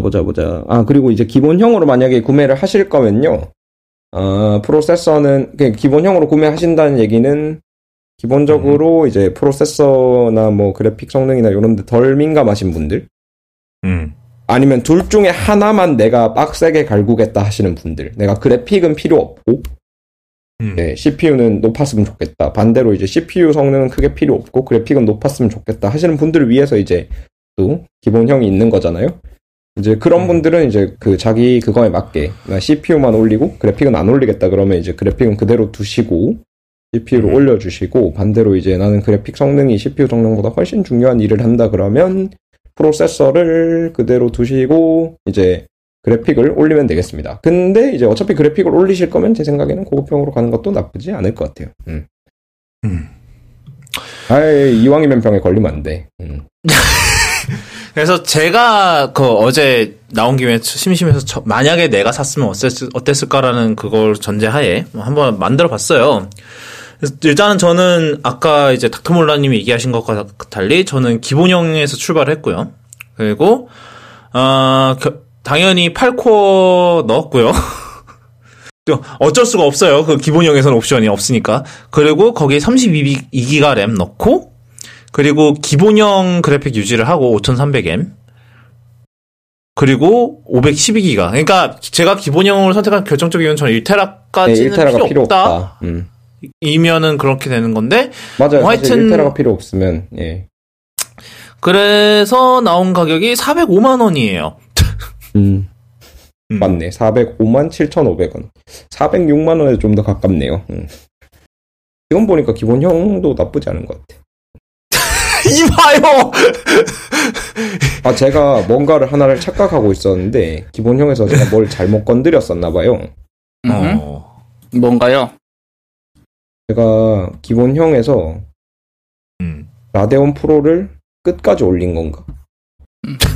그랬어요. 라데온 프로 8기가, 제가 이거를 4기가로 찍고 비교를 했어야 되는데, 제가 약간 착각하고 있었던 게, 프로세서 그대로, 메모리 16 그대로, 그리고 그래픽만 최대로 올리고, 1테라 저장 장치를 찍었을 때 368만 원이거든요?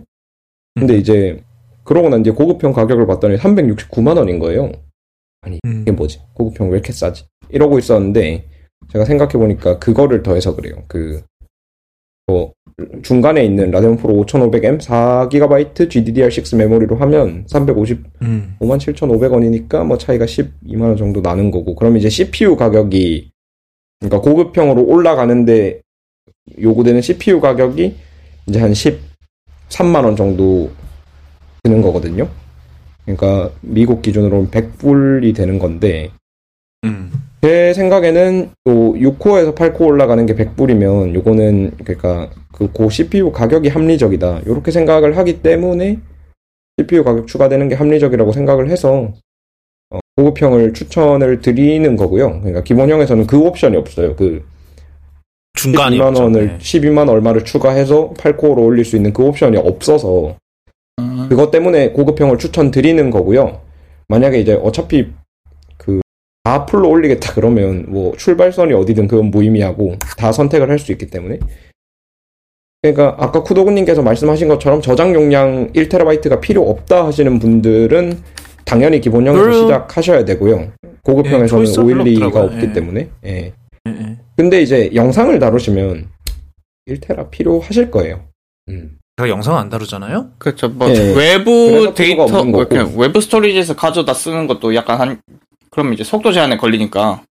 네, 맞아요. 그것도 그렇고 이제 뭐 들고 다니면서 항상 액세스 가능한 상태가 아니니까 거기는. 그렇죠. 그냥 외부에서 빨랑빨랑 카메라에서 가져와가지고 그걸 빨랑빨랑 작업하려는 목적이 있는 것 같은데, 이렇게 비싼 장비를 하는 거는. 근데 오히려 맥북 프로 말고 맥 프로 같은 경우에는 오히려 내부 스토리지를 얼마 안 넣는 컨피규레이션이 의미가 있을 수도 있어요. 네, 그건 진짜 외부 스토리지에서 다 하니까. 네, 그러니까 실제로 이제 매스 프로덕션 같은 데는 그렇게 작업을 한다고 하더라고요. 외부에서만 하고 내부 저장 공간은 캐시 정도로만 쓰는, 그렇죠. 그런 식으로 작업을. 그러니까 뭐 모바일로 작업하고 있을 때 그런 거겠죠. 그러니까 그렇죠. 뭐 그런 유튜버들 봐요. 뭐 라이너스나 이런 애들, 걔네는 뭐 전용 렌더 서버도 있더만. 대기업이죠. 그건 이제 대기업을 넘어서 뭐라고 해야 되냐. 그냥 뭐 걔네들은 그럴 수밖에 없겠다 싶긴 게, 매일 유튜브 영상이 하나씩 나와요. 라이너스 텍팁 같은 경우는. 그러려면 그거를 이제 8K로 작업을 한다는데, 뭐 걔네 레드 그러면 카메라 이제 컴퓨터가 열라 힘들죠. 예. 그러게요. 열라 힘드네요. 맞아, 진짜 4K로 하면 그 사이즈가 너무 커져요. 4K만 해도. 근데 이제 8K까지 올라가면 무시무시해. 용량도 용량이고, 그걸 그걸 이제 다 편집하고 렌더하려면 얼마나 걸리는지 제 2600으로는 감당이 안 될 것 같은데요. 라이젠으로는. 이게 약간 제가 이거 글로 한번 쓰기 전에 프리미어 이 프로젝트 몇 개 렌더 걸어보면서 VRAM 소모량 같은 걸 한번 체크를 해봐야겠다. 예. 정말로 이게 필요가 있는지 없는지를. 근데 그건 있지 않나요? 얘네들이 VRAM을 감지해서 있는 만큼 쓰지 않나요? 뭐 그러겠죠. 만약에 그러니까 부족한 게 아니라면, 저는 8기가짜리니까 이제 얼마 쓰는지를 보고, 4기가에선 또 뭐 4기가에 맞춰서 잘 쓰겠지만. 그러니까 어도비가 그렇게 해놨나? 그건 잘 모르겠네요. 그러게요. 그러니까 8기가를 줬을 때 8기가를 어쨌든 다 유틸라이즈 하고 있으면 의미가 있는 거니까. 예, 그건 맞죠. 예. 근데 이제 8기가에서 봤는데 막 4기가도 안 쓰고 있다. 그러면 뭐 400만 원짜리를 사는데 12만 원이 얼마 안 되는 것처럼 보일 수 있지만 그래도 12만 원이잖아요. 얼마 되잖아요. 국밥 몇 그릇이지? 요즘 국밥이 대세죠. 몇백 그릇 되는 거 아니야? 아니면 이렇게 생각할 수 있죠. 거기서 조금만 더 보태면 리디복스 살 수 있다. 예. 확인을 좀 더 해보고 글 컨텐츠로 찾아뵙겠습니다. 거기서 이제 자연스럽게 넘어가게 되네요. 일단은 전제를 가지고 얘기를 하자면 제 아이맥이 조금씩 죽어가고 있는 것 같아요. 지금 쓴 지 3년이 다 돼가는데, 제가 2017년 초에 샀는데, 그때도 2015 모델이었어서 거의 끝자락이었거든요. 이거 사고 몇 달 뒤에 이제 2017년형 나오더라고요. 근데, 지금 조금씩 안 좋은 조짐들이 하나둘씩 보이기 시작을 해요. 이게 딱, 얘가 이제 얘가 막, 약간 그런 것 같아요. 그래서 조금씩 소프트웨어가 좀 이상하고, 지금 일단 이 5K 패널은 갔고요, 벌써. 그 주변에, 그러니까 가장자리가 변색이 됐어요, 지금. 백라이트 쪽 문제가 생긴 것 같아서 이 문제도 있고 하여튼 여러 가지 문제가 있어요. 지금 맥OS랑도 좀 뭔가 좀 계속 이상한 버그가 나고 있는 것 같고 이렇고 그래서 이게 소프트웨어 문제인 경우도 있죠. 그 iMessage 하여튼 이게 소프트웨어 문제인 경우도 있지만 맥이 오래돼서 그럴 수도 있죠. 예, 빌빌되는 걸 수도 있고 그래서 사실 좀 알아보고 있는데 그러니까 일단 저 같은 그러니까 당연한 자연스러운 다음 체인은 이제 다음 아이맥을 사는 거죠. 최신형 아이맥을 사는 게 가장 자연스러운 체인이고 이런데 몇 가지 문제가 있어요. 저 같은 경우는 저는 이제 부모님이랑 같이 사니까 제 전용 TV가 없어요. 그래서 PS4나 아니면은 이제 이런 PS4나 엑박이나 스위치 같은 이거를 콘솔을 모니터 연결을 해야 돼요. 근데 지금은 아이맥 때문에라도 어쩔 수 없이 용 TV에? 지금은 옆에 15인치 왜 되게 작은 그런 USB-C로만 구동되는 그 모니터 있잖아요. 거기에다가 연결을 해서 해요. 그래서 당연히 기왕이면은 여기 큰 모니터로 하면 좋으니까. 그래서 큰 모니터에 좋은 모니터로 하면 훨씬 똑같은 그래픽이라도 그래픽이 더 좋아 보입니다. 예, 일단 그래서 일단은 아이맥은 안 돼요. 그 용도로 쓰려면 당연히 디스플레이를 밖으로 뺄 수가 없기 때문에. 타겟 디스플레이 모두 돌려주지. 네. 아마 5K 모델 만들 때 이제 컨트롤러를 커스텀으로 짰잖아요. 그래서 그거를 그대로 써서 그런지 아직도 안 되는 모양인 것 같아요. 네. 그게 디스플레이 옛날에는 실제로 맞아요. 그런 내부적인 규격이 제대로 안 돼서 두 개를 썼었잖아요. 처음에 나올 때.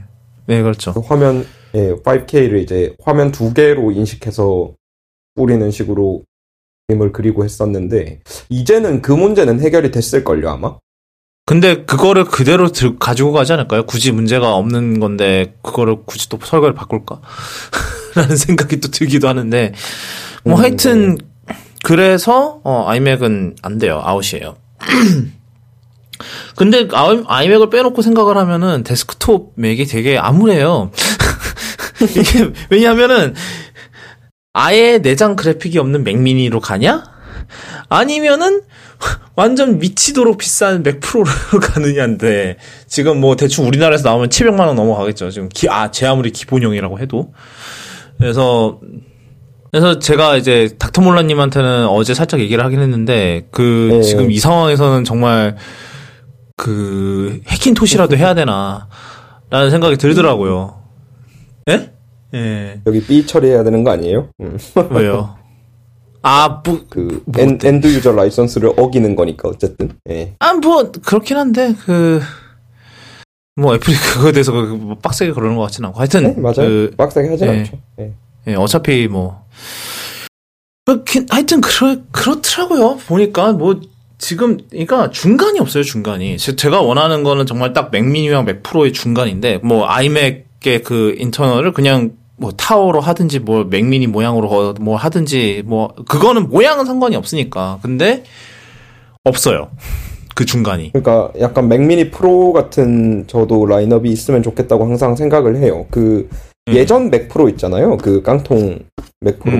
연탄. 사실 그게 문제가 그 안에다가 연탄 맥 프로 그 안에다가 엄청나게 고밀도로 이제 열을 때려 박아놔서 문제가 생긴 건데 사실 열 밀도를 좀 낮추면 굉장히 훌륭한 이제 설계라고 생각을 하고 있거든요. 그 생각은 아직까지 안 바꿨는데 그러니까 이제 요 설계에서 조용하게 하고 막 그렇게 만든다고 이제 막 좀 실패를 결국 했던 건데 그러니까 요런 느낌의 디자인으로 그 사이 간격을 메꿀 수 있는 데스크톱이 있으면 좋겠다고는 항상 생각을 해요. 사실 그게 지금 맥 프로만큼 강력한 성능이 또 필요 없는 프로페셔널 유저들도 있고 그렇다고 이제 또 다른 걸 사기에는 문제가 또 있으니까 다른 맥들은 제가 지금 돌리는 것 중에서 가장 빡센 게 로직이랑 팟캐스트 편집할 때 로직이랑 그 라이트룸인데 사실 로직은 저희가 웬만하면 지금 팟캐스트 에피소드가 지금 2시간 정도 언저리에서 끝나니까 사실 크게 문제는 없거든요. 지금 조금 느려지기는 해요. 그거를 이제 뭐 중간에 침묵인 부분 다 컷하고 이러면은 막 클립이 막 1000몇 개가 돼요. 1500개, 뭐 많으면 2000개 뭐 이런 식으로. 그러니까 세그먼트가 나눠지니까. 그래서 그거를 한꺼번에 뭐 이렇게 하고 이런 이제 뭐 그런 과정에서 좀 버벅이긴 해요. 그 지금 제 쿼드 코어인 이제 이게 6700K거든요. 아이맥이. 얘랑 아니면 13인치 맥북 프로 같은 경우는 좀 많이 버벅여요.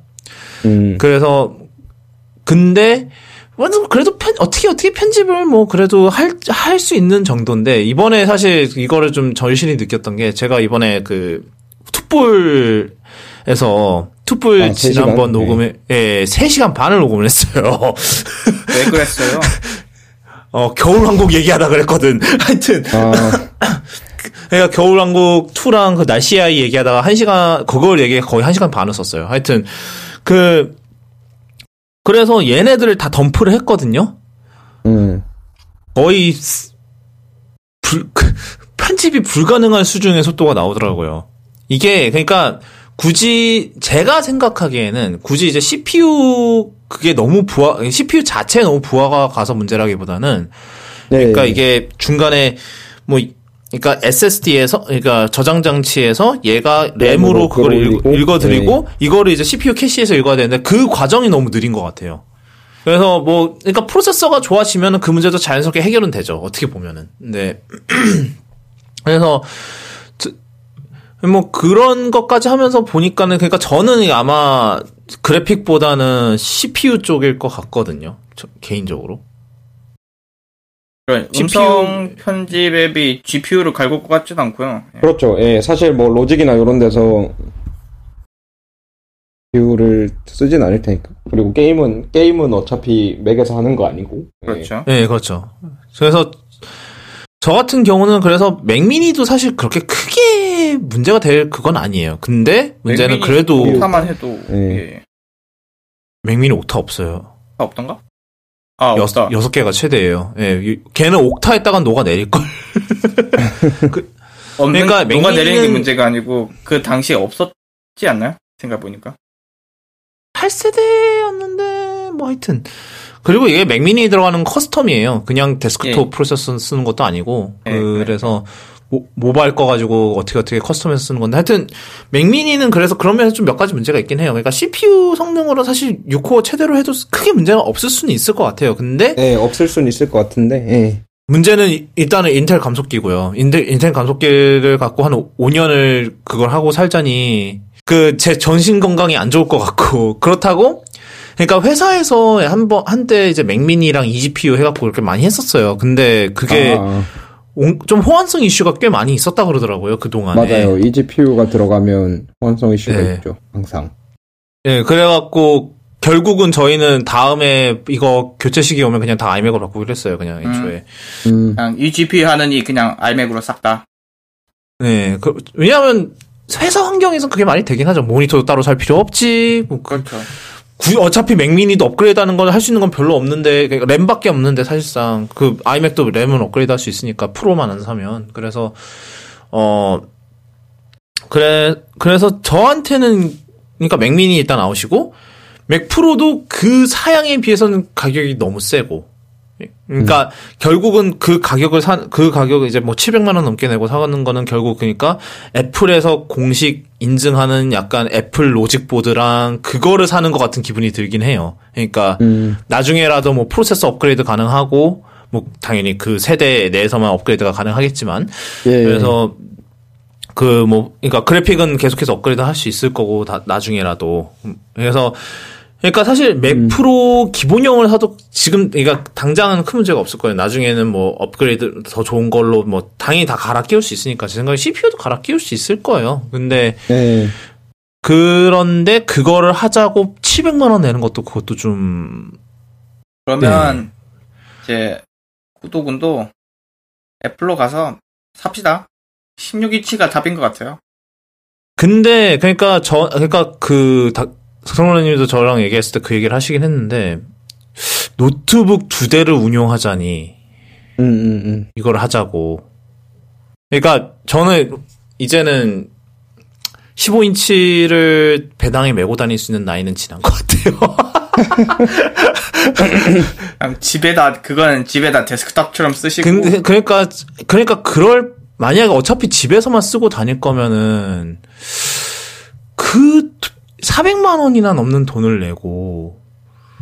그래서 사실 애플이 그 중간을 안 만들어주는 이유가 그냥 차라리 사라. 맥북 프로로 충족되고 있다고 생각하는 것 같기도 해요. 그래서 안 만들고 있는 것 같긴 해요. 그러니까 사실 워크스테이션을 이동하면서 쓸 수 있게 해달라는 프로들의 요구는 항상 있는데 이제 그 수요는 이제 맥북 프로에서 처리가 된다라는 것 같기도 해요. 그렇게 얘기를 했으려면 애초에 열 배출 문제를 좀 신경을 썼어야 되지 않나. 뭐 16인치는 이제 신경 썼다고는 하나. 애초부터 신경을 썼어야지. 그럴 바에는. 하여튼 그래서 되게 그러니까 결국은 답은 둘 중 하나예요. 진짜로. 진짜 미친 척하고 그러니까 세 가지지. 하나는 좀 eGPU 개고생하는 페널티 감수하고 맥미니냐. 근데 저는 이제는 뭐 좀 더 이제 이거 한 번 사서 오래 쓰려면 제 생각엔 최소한은 그 8코어 이제는 옥타코어는 돼야 될 것 같거든요. CPU가. 그러니까 그래서 사실 그렇게 되면 맥미니 나오시죠. 그러니까 정말 미친 척하고 그러니까 둘 다 미친 척하고 그러니까 애플에 남아 있으려면 애플 그냥 정식 맥을 살려면은 두 개 다 결국 미친 옵션이에요. 하나는 미친 척하고 그냥 북박이 각오하고 맥북 프로냐, 아니면은 더 미친 척을 하고 맥 프로냐가 되는 거예요. 정말 미친 척에 가까운데. 그러니까요. 그러니까 자꾸 그 생각이 드는 거예요. 이럴 바에는 진짜로 해킹을 만들어야 되나 라는 생각이 그러니까 들게 되는 거죠. 생각에는 카드사가 실적을 한도를 얼마나 올려주느냐가 갑자기 카드를 하나 새로 파거나 1,000만 원까지 오르면 갑자기 구독원님이 으악 하면서 최대 할부. 아니에요. 그래도 근데 그렇게 해서 할부를 하고 산다고 하잖아요. 그러면은 내 생활비가 완전히 정말 망가져요. 하여튼 그래서 배고플 때마다 맥프로 보는 거죠. 그럼 이제 너무하네. 근데 그러니까 제가 오늘 아침에 영상 하나를 봐서 이제 공유를 드렸는데 이제 그 스네지 랩에서 이분도 맥 유저신데 그러니까 유튜브에서 되게 해킨토시 그 얘기를 되게 많이 다뤄요. 그러니까 이분도 맥 하드웨어 자체에 대해서는 굉장히 별로 맥 하드웨어를 별로 안 좋아하시는 분이니까 맥 OS는 좋아하는데 그래서 해킨토시를 많이 만드시는 분인데 이번에 보니까 여러분 그러니까 그 닥터몰라님이랑 호로이님이 그렇게도 사랑에 마다하지 않으시는 라이젠으로 만드셨어요. 해킨토시 빌드를. 그러니까 라이젠 3900X 그러니까 라이젠 3900X 기반으로 이렇게 해서 만드셨더라고요. 그리고 AMD 그 그래픽 카드도 뭐 베가 64 두 개 붙여서 그다음에 워터쿨링 이렇게 해서 뭐 하여튼 다 뭐 케이스랑 램이랑 다 해서 아까 가격 보니까 4,200불 나오더라고요. 그러니까 물론 저는 굳이 그렇게까지 할 필요는 없는 거고. 그래서 모르겠네요. 진짜로 그러니까 지금 애플이 제공하는 그거에서는 저한테 맞는 게 없어요. 그러니까 정말로 미친 척하고 하면은 결국은 16인치 맥북 프로가 그나마 그 중간 진짜로 딱 중간이긴 한데 가격면은 제일 맞는 거죠. 네. 예. 근데 노트북 그러니까 저도 약간 좀 그런 면에서 좀 보수적인 것 같기는 해요. 얘가 집에서 데스크톱 용도로 노트북으로 쓰는 게 맞나라는 생각이 좀 들긴 들더라고요. 옛날에야 제가 그거였으니까 유학생이었으니까 어쩔 수 없었잖아요. 왔다 갔다를 계속 많이 해야 되니까 한국 미국으로 왔다 갔다를 해야 되니까 어쩔 수 없이 그냥 노트북을 진짜 그걸로 썼던 건데 이제는 고정적으로 집에 있고 이제 13인치 맥북 프로도 있고 휴대용 셋업으로 휴대용으로 들고 다니려고 13인치도 있고 이런 상황에서 내가 또 16인치를 해야 될까라는 그런 고민이 계속 들더라고요. 그냥 그래서 혹시 이런 얘기를 해보고 싶었어요. 한번 어느 청취자분이 뭘 날리실지 모르겠으나 사실 닥터몰라님이랑 호레이님의 생각도 들어보고 싶었고, 제 커넌드럼에 대해서. 그래서, 그러니까, 제 생각에는 호레이님은 그냥 16인치 사라인 것 같고, 내 생각에는. 아니에요. 맞나요? 제 생각에는 맥 프로를 사라고 하실 것 같은데? 왜 말이 없어, 근데? 어차피 내가 사는 거 아니야, 이러면서. 이게 정답이긴 한데, 저분 카드가 한도가 안 된다면서요? 한도 내는 그러니까 사야죠. 근데 지금 당장으로서는 어느 거든 지금 다 한도 내서 안 돼요. 왜냐면 제 한도가 그럼 카드를 하나 새로 파요. 제가 한도가 카드 한도가 앞에 2자가 붙어요. 2억? 예. 2가 붙어요. 2천만 원. 2억. 아니요. 그랬으면 이 고민을 했어? 안 했지? 그랬으면 바로 맥 프로구나. 아니, 그 한도를 벌써 다 쓰셨겠지. 뭐 산다고. 뭔 소리야. 뭘 샀는데 내가 최근에. 하여튼, 그래서 하여튼 저는, 계속 그런 고민이죠. 그러니까 그나마 제 지금 한도 내서 그나마 할 수 있는 거는 아까 얘기한 해킨토시 부품을 한 달마다 몇 개씩 딱 나눠서 산 다음에 그걸 나중에 조립하는 게 그나마 드래곤볼 그렇게 되는 거예요. 그러니까 무슨 콜렉터 하는 것도 아니고 무슨 컴퓨터 조립하는 분들 사이에서는 드래곤볼 모은다 원경 모은다고 하는데 그거. 그러니까 쭈글쭈글 사는 그렇죠. 거 불프 때마다 막 딜 같은 거 찾아서 부품 하나하나씩 모았다가. 지금 솔직히 지금 라이젠 보고 있거든요. 그냥 궁금해서. 네. 근데 좋아요. 옥타코어 3700X가 37만 원이에요. 네. 그리고 스레드도 16개고. 아니면 조금 더 써서 3900X만 해도 58만 원이면 사고. 이왕이면 더 쓰죠. 3950. 하지 마. 3950은 근데 되게 비싸요. 지금 거의 99만 원이에요. 그러니까 아직 나온 지가 얼마 안 돼서인 것 같아. 나온 지 얼마 안 됐고요. 예. 그러니까 3700 그러니까 3700에서 3900이 만약에 한다면은 그게 가장 그건 것 같고. 그리고 램은 한 32기가부터 시작을 해서 나중에 더 확장하면 되는 거니까 나중에 램 가격 더 싸지면. 그러니까 얘는 그래도 나중에라도 내가 뭘 업그레이드 하고 싶다 이러면 그러니까 해킨토시 커뮤니티가 얼마나 그거 OS 업데이트 잘해주냐에 따라 그건 거긴 한데 아까 본 영상에 따르면은 그거보단 쉽대요. 그러니까 도리어 인텔 거 해킨토시 하는 것보다 더 쉽대요. 워낙 드라이버가 이제 잘 만들어져서 AMD가 아이메시지하고 페이스타임 안 된답니다만은 요즘 쓸 일은 거의 많이 없으니까 그건 크게 상관은 없는 것 같고. 쓰는 사람이 많으면. 일단 그리고 당연히 이제 엔비디아는 못 쓰고요. 카탈리나부터는 안 되니까. 하여튼 그래요. 그러니까 맥 프로도 좀 말이 안 되고 맥미니는 이제 성능이 너무 약하고 그러면은 결국 둘 중 하나네. 16인치 맥북 프로니 아니면은 이제 완전 시작이냐. 삽질의 서막이냐. 둘 중 하나인데. 하여튼 좀 고민 중이에요. 어차피 둘 다 카드 한도가 돼야 할 수 있기 때문에 어차피 지금 아무것도 못 하는데. 뭐 여기까지 오늘은 얘기를 좀 하도록 하겠습니다. 오늘 이렇게 아침에 되게 저희가 아까 얘기했지만 저희가 되게 오랜만에 낮에 했어요. 지금 오후 1시 반이거든요. 39분인데 목이 왜 이렇게 메마르지? 겨울이라 그런가? 저희 사무실 네. 저희 사무실 습도가 지금 10%예요. 그건 좀 심한데? 가습기를 다들 죽을라 그래. 네. 가습기를 지금 막 발뮤다 가습기 사고 지금 난리가 났어요, 지금. 근데 그래서 어제 한 20%까지는 올렸나? 하여튼 이게 사무실이 한 30명 구조인데 그거를 습도를 유지를 하려니까 아주 죽음이더라고요. 그래서 위워크한테 문의를 했는데 위워크도 딱히 지금 뾰족한 대책이 없어요, 지금. 그러네요. 뭐 하여튼 뭐 건조한 거 되게 건조하니까 좀 건강 이제 몸 조심 하시고 저희 지금 그래서 지난주에 막 감기로 한 대여섯 명 노크아웃 됐어요. 뭐 다 병가 내고 지금 난리가 났어요. 하여튼 그러니까 몸 조심 하시고 또 겨울 이렇게 또 지나가니까 뭐 지금까지 쿠도캐스트 애플 팟캐스트랑 그리고 팟빵 그리고 네이버 오디오 클립에서 들으실 수 있고요.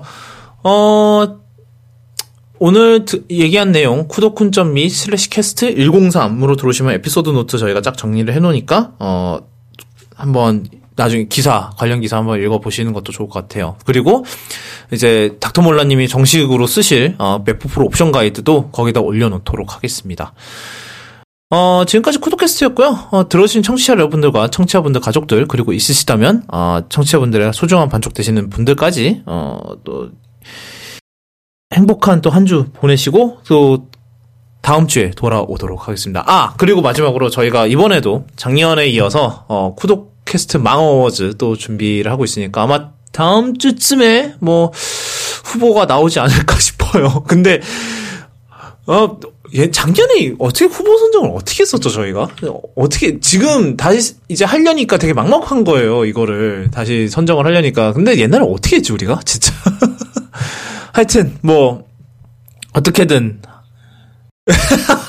근데 이번에는 좀 고민을 해야 될 것 같아요. 하여튼, 다음 주에 그러면 또 뵙도록 하겠습니다.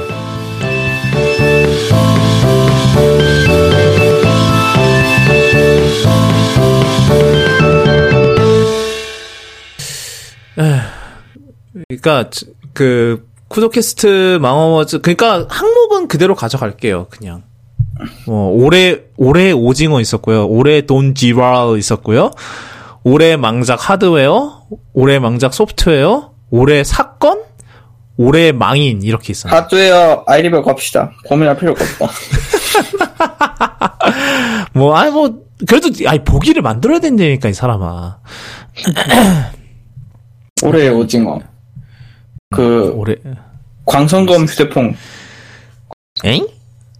무지하게 긴 거 있잖아. 레이저야? 레이저 말고 그거 어디였지? 무슨 있어봐. 이름 뭐였지? 엄청나게 길게 있었는데 이름 기억 안 난다. 걔 프로토타입이라고 공개해가지고 있었는데. A few moments later. 여기 있다. 이름이 프로젝트 잼. 다시 느려졌다. 위트랜스퍼. 원상복귀. 아니네. 점점 빨라지고. 가변 속도요? 얘 나오면 그냥 예약이야. 어디다 쓰라고. 잡담에 올렸는데. 이센셜에서 무지하게 긴 거. 이거. 하여튼 좀 고민을 좀 해봅시다. 제가 이따가 노션 만들어 놓을 테니까 한번 고민을 좀 해봅시다. 네네. 아니면 서피스 버드.